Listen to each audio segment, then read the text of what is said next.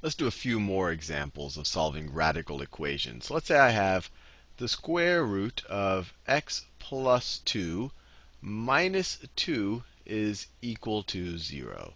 So just like I said in the last video, we always want to isolate the radical. And the best way I can think of doing it over here is adding 2 to both sides of this equation. So if you add 2 to both sides of this equation, we are left with the square root of x plus 2 on the left-hand side, this cancels out, is equal to 2.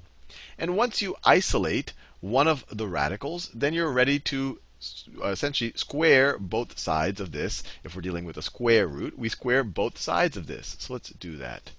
So let's square both sides of that equation, and then we get square root of x plus 2 squared is just x plus 2 is equal to 2 squared is equal to 4. Subtract 2 from both sides of this equation. We're left with x, these 2's cancel out, is equal to 2.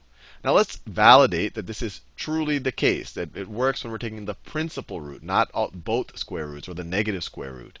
So let's see, when we take the principal root, we get the square root of 2, that's our answer, plus this 2. Minus 2 should be equal to 0. This is 4. The principal root of 4 is 2. 2 minus 2 does indeed equal 0. So this is a valid solution. It's not an extraneous solution. It works with the principal root. Let's do one that doesn't involve a square root. Let's do one with a higher power root. Let's say we have the fourth root of x squared minus 9 is equal to 2. So you say, gee, Sal, what do I do here? Fourth root, that's crazy. How do we deal with a fourth root? And it's the same process. When you had a square root, we squared it. When you have the fourth root, we take it to the fourth power. And just as a bit of a review, this could be completely written like this. Another way to write it would be x squared minus 9 to the 1/4 power is equal to 2. These are equivalent statements, just different ways of writing the fourth root. Now, if we raise both sides to the fourth power, what happens to this exponent right here? If we raise something to an exponent and then raise that to another exponent, we multiply the exponents. So 1/4 times 4 is 1. So this just becomes x squared minus 9 to the first power. Or we could just write x squared minus 9.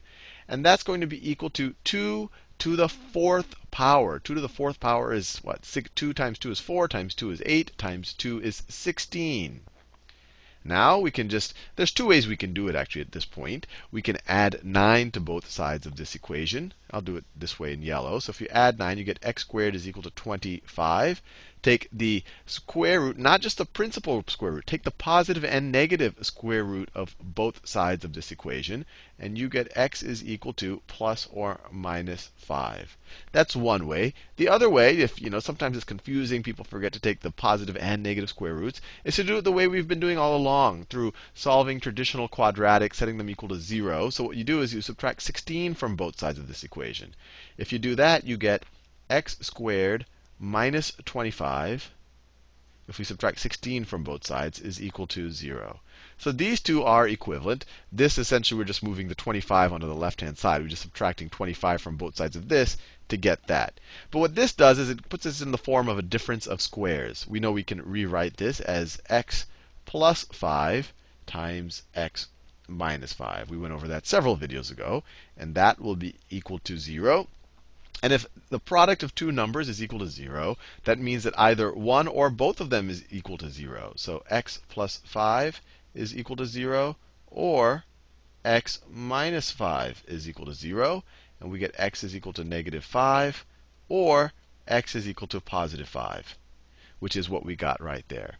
Now, the one thing we want to make sure, once again, is that neither of these are extraneous solutions. Because when you're taking a fourth root, or when you take something to the fourth power, negative numbers also disappear. So this is, you can kind of view this as a principal fourth root that we're taking here. A negative version of this could have also been valid. So let's make sure that they both work. Well, whether we put negative 5 or positive 5 here, this right here is going to be 25. So you get the fourth root of 25 minus 9, which is the fourth root of 16. And 16, so this is the fourth root of 16, which is equal to 16 to the 1/4 power, which is indeed 2. So both of these work. When you square either of these, you do indeed get 25.